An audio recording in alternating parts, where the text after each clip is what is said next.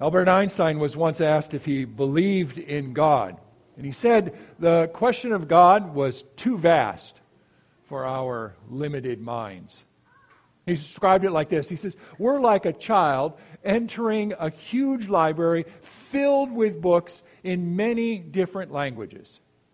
She knows somebody wrote all these books, but she doesn't know how.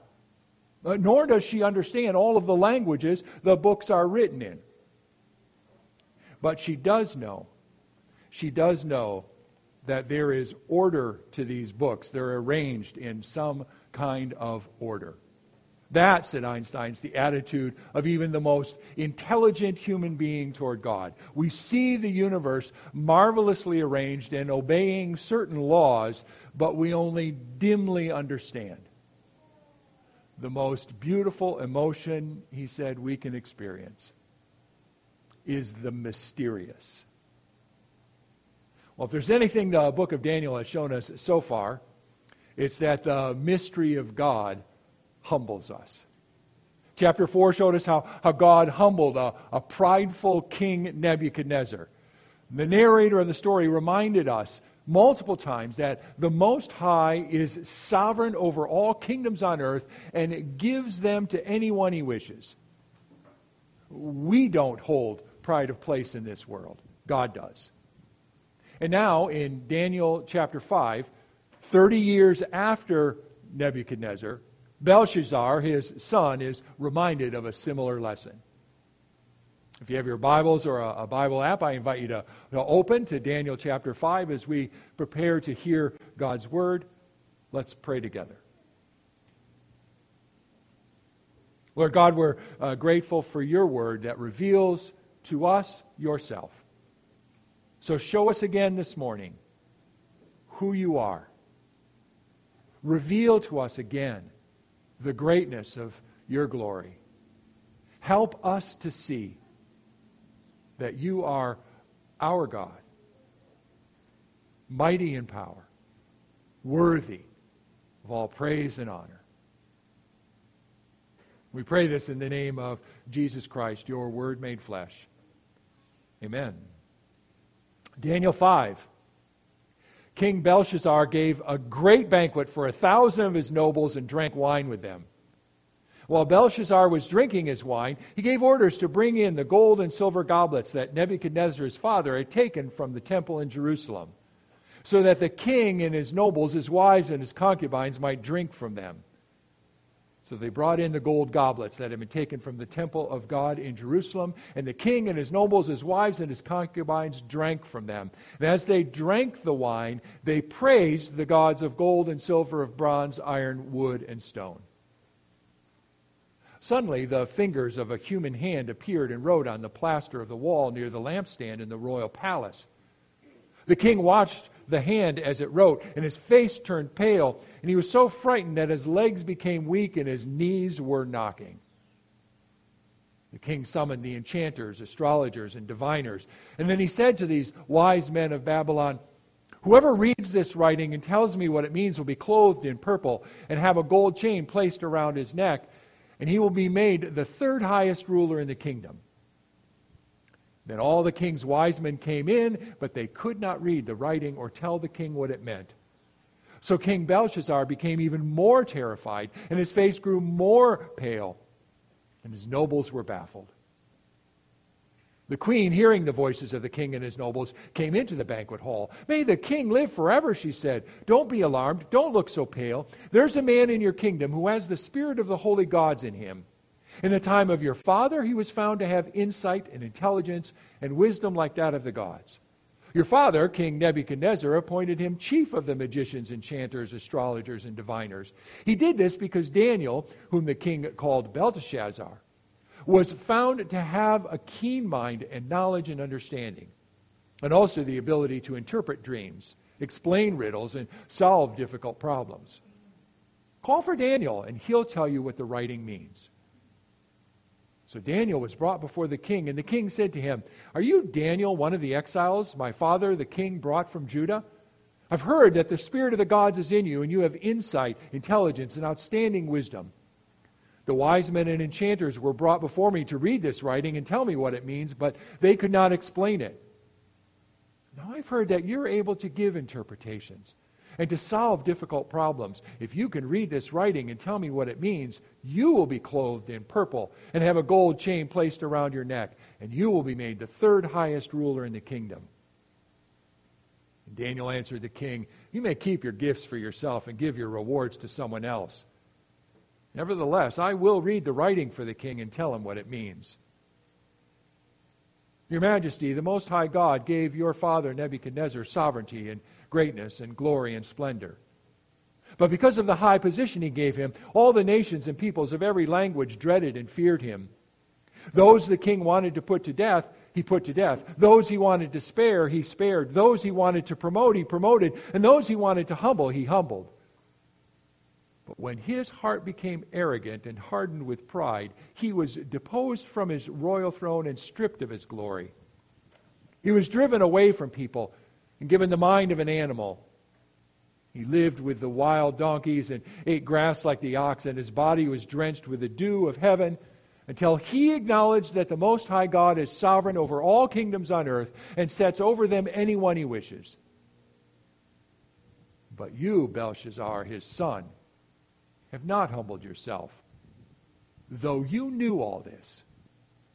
Instead, you've set yourself up against the Lord of heaven.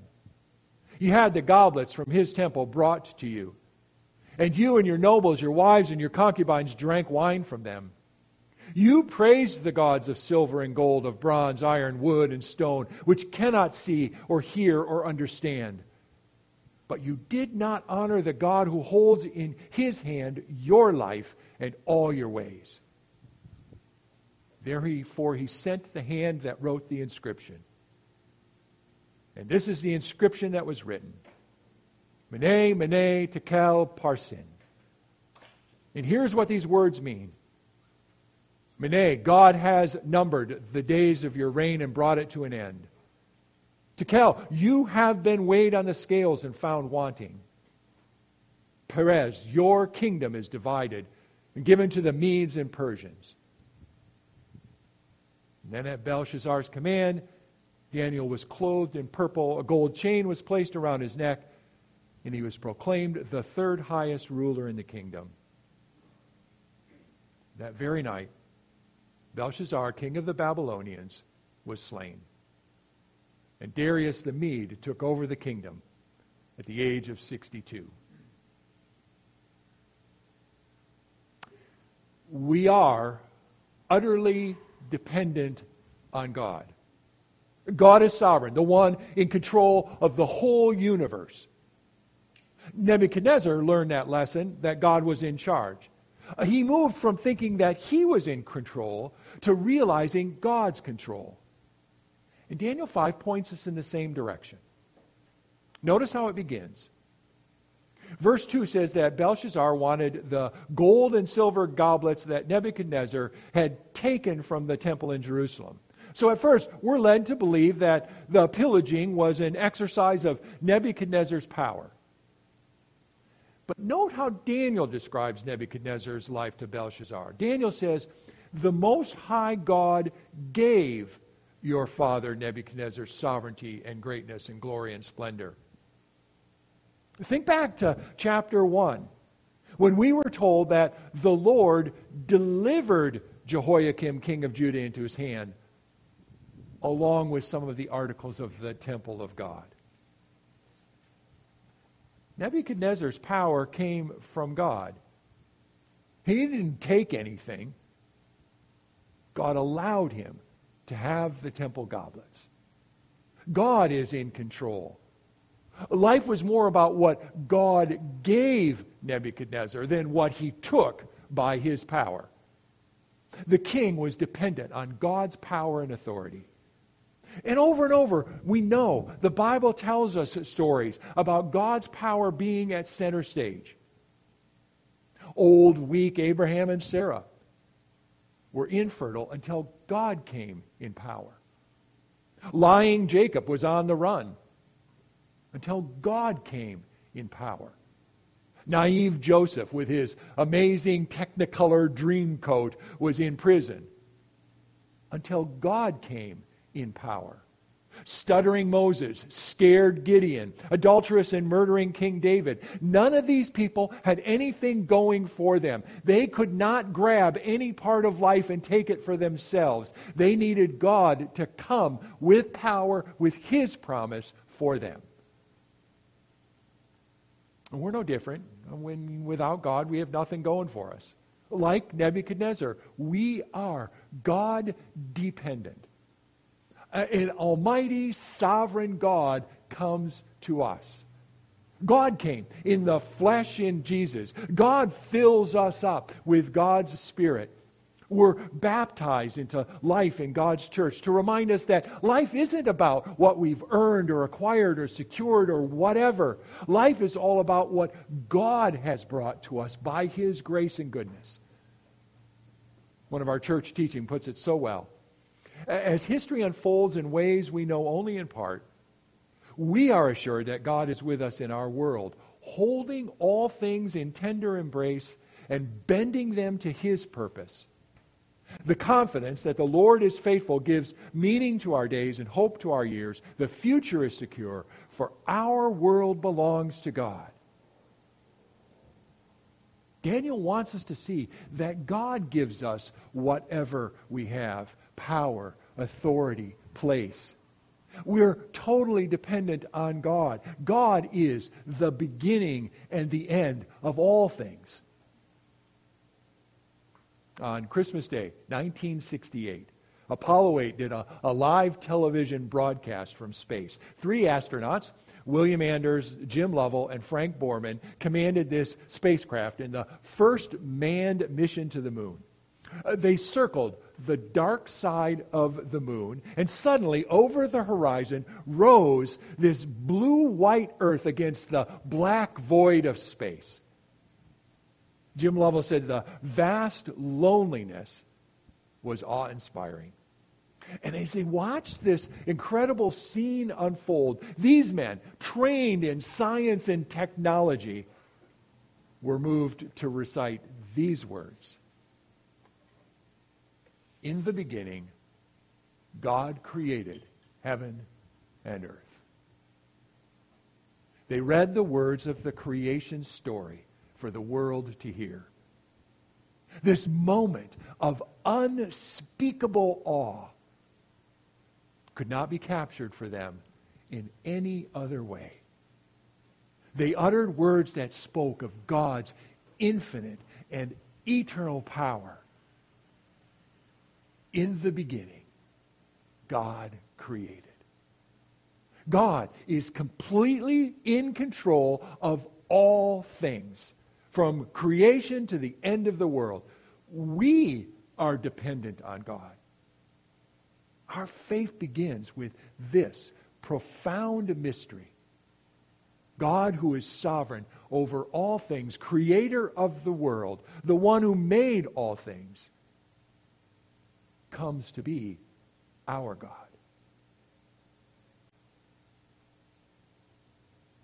How tragic it is then that we put ourselves at the center. We make ourselves out to be more than we are. We make life about us. Daniel says to Belshazzar, "You've set yourself up against the Lord of heaven. You did not honor the God who holds in His hand your life and all your ways." Now, Daniel chapter 5 abruptly introduces us to King Belshazzar. Tells us he's giving this wild party. A party filled with ostentation, decadence, carousing, coarseness, wantonness, self-indulgence.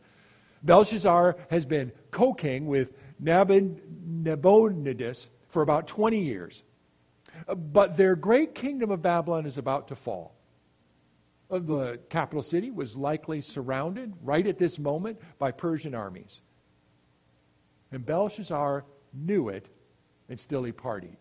Because he figured the city was impregnable. He figured it was invincible. that no one would be able to break through the 350-foot high, 87-foot wide walls. Babylon was a fortress. And within her walls, Belshazzar had 20 years worth of supplies. He could outlast any army. So he's filled with smug superiority. The problem is that Belshazzar's arrogance didn't account for God's sovereignty. His father had taken these gold and silver vessels from the temple. To him, it was a sign that Babylon's gods had defeated Israel's God. But Belshazzar takes it one further. He wants to mock the God of Israel. What began as simple self-indulgence turned quickly to an instance of sacrilege against the Lord God. Belshazzar offered drinks in honor of his gods in the gold goblets of the Lord's temple. He disrespected God's deity. He not only treats the God of Israel as if he has no power, he wants to declare that the God of Israel is insignificant, that he's worthless. And so God exposes Belshazzar. Belshazzar disdains the God of Israel, so God reveals Belshazzar's weakness. He had failed to take God seriously. He had not learned the lesson his father Nebuchadnezzar had. Belshazzar's behavior is just simple blasphemy. He failed to honor God. Daniel tells him as much. But you, O Belshazzar, have not humbled yourself, though you knew all this. Though you knew all this. See, Belshazzar knew the story of his father Nebuchadnezzar. He knew about his prideful rise and his painful fall. He knew Nebuchadnezzar was humbled, except Belshazzar didn't let it influence his behavior. He didn't let the story of Nebuchadnezzar change his life. As German philosopher Hegel once noted, the only thing we learn from history is that we've learned nothing from history. That's Belshazzar. Belshazzar had been given a great gift. He saw Nebuchadnezzar, his father, come to faith. But instead of following in his footsteps, Belshazzar set off down his own road, a road that ultimately led to destruction. A Greek historian, Herodotus, tells us that while Babylon was partying, the Persian military devised a cunning strategy to get past her walls. They diverted the Euphrates River some ways upstream, and the water levels of the moat and the tunnel that led into the city went down, and the armies were able to wade through. They invaded the city, and they conquered Babylon and her king Belshazzar. We can make ourselves out to be greater than we are, put ourselves at the center of all things. But God sets us straight. In another prophet, Isaiah, God makes it clear that he is the first and the last, that no one is like God. Isaiah says, "Do not tremble. Do not be afraid. Did I not proclaim this and foretell it long ago? You're my witnesses. Is there any God besides me? No, there is no other rock. I know not one. All who make idols are nothing, and the things they treasure are worthless. Those who would speak up for them are blind. They are ignorant to their own shame." Belshazzar's idolatry revealed his weakness. Life wasn't about him. He had the chance to follow in Nebuchadnezzar's footsteps, but he didn't. He learned the hard way just how mistaken he was. He didn't acknowledge God's presence in the world. You see, God's glory is all around us. God is ruler over all. God is radiantly present to all.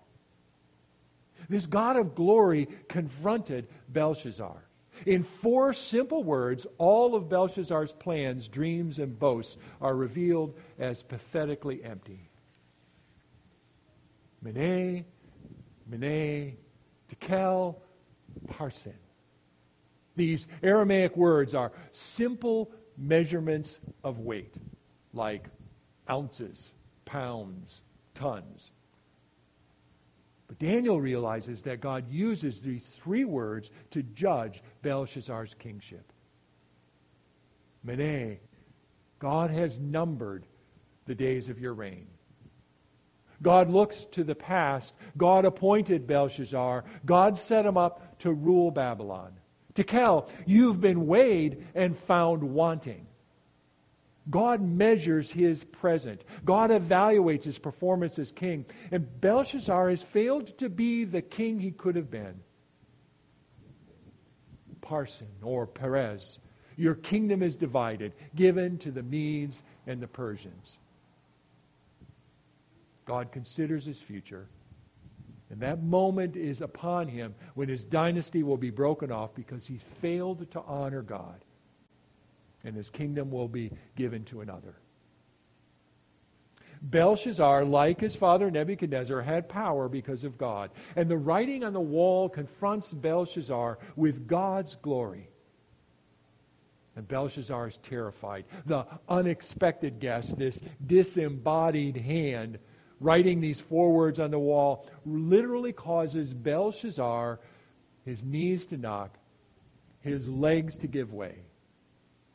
Literally, it says, the knots of his loins give way, which means he probably soiled himself. Belshazzar became a ghost of himself when face to face with the glory of God.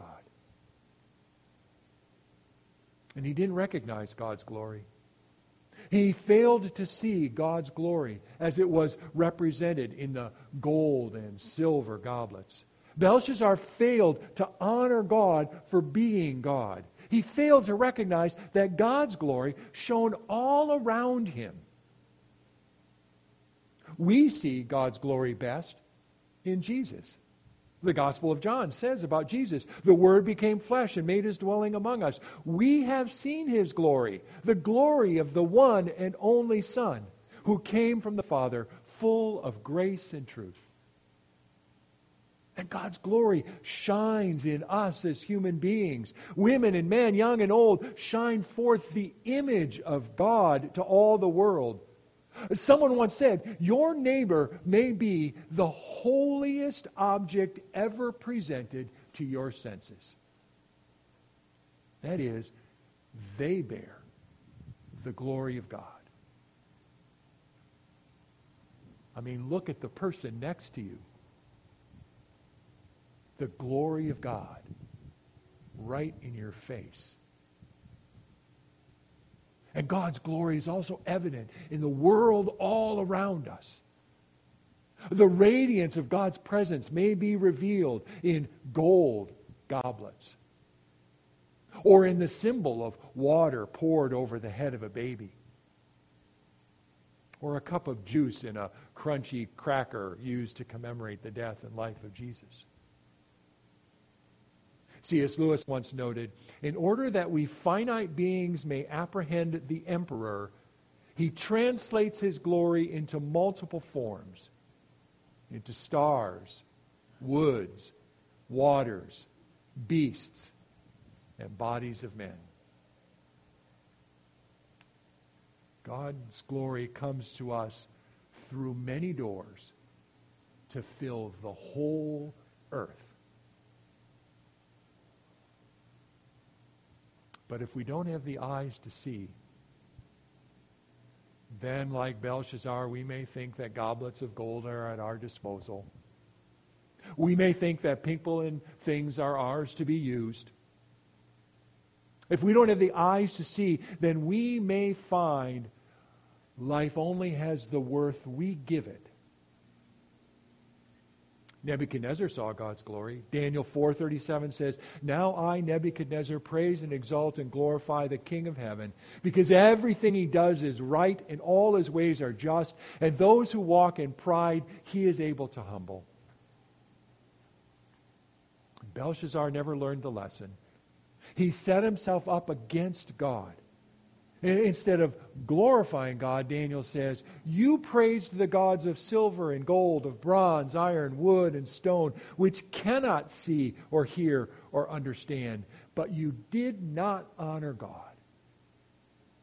We are made to glorify God. It's our purpose. It's the purpose of every created thing, no matter how high or low. And when we don't glorify God, we fail in our calling. We simply do not understand the meaning of life. Poet Elizabeth Barrett Browning put it well. Earth's crammed with heaven, and every common bush afire with God. But only he who sees takes his shoes off. The rest just sit around and pluck blackberries. What was Belshazzar's sinful mistake? Well, ultimately, he thought less of God. Failed to glorify God. Failed to honor God for being God. He failed to see the glory of God's radiance in these gold goblets and in the life all around him and in the reign that he was able to have. Instead of using them to worship God, he used them as objects for his purposes. He didn't realize that everything in life is meant to point him to the one true God who wants our worship. That life finds its true weight when we discover the glory of God, by honoring God as worthy above all things, by recognizing God's radiance in everything around us.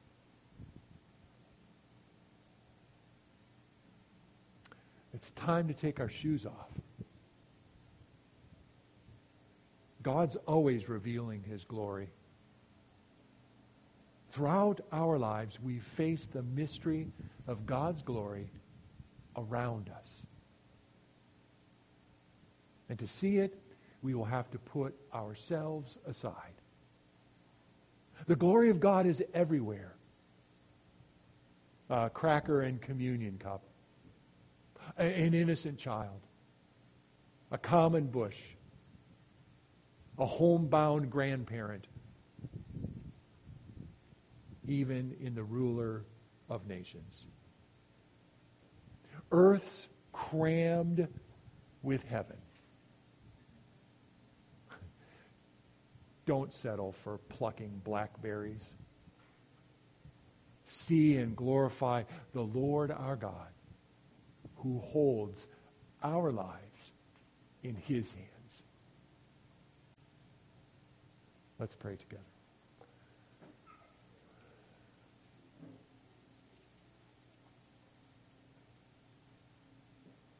Lord God, the mystery of your greatness greets us, meets us, really at every turn in our lives. We pray that you would open our eyes to see not only that there is no one like you, that you are greater than all, but that you have infused this world with your glory. Help us to see that this world is afire with your goodness, your greatness, and that we humbly bow to worship and honor you in all things. Lord God, we pray this in the name of Jesus, who showed us your glory face to face. Amen.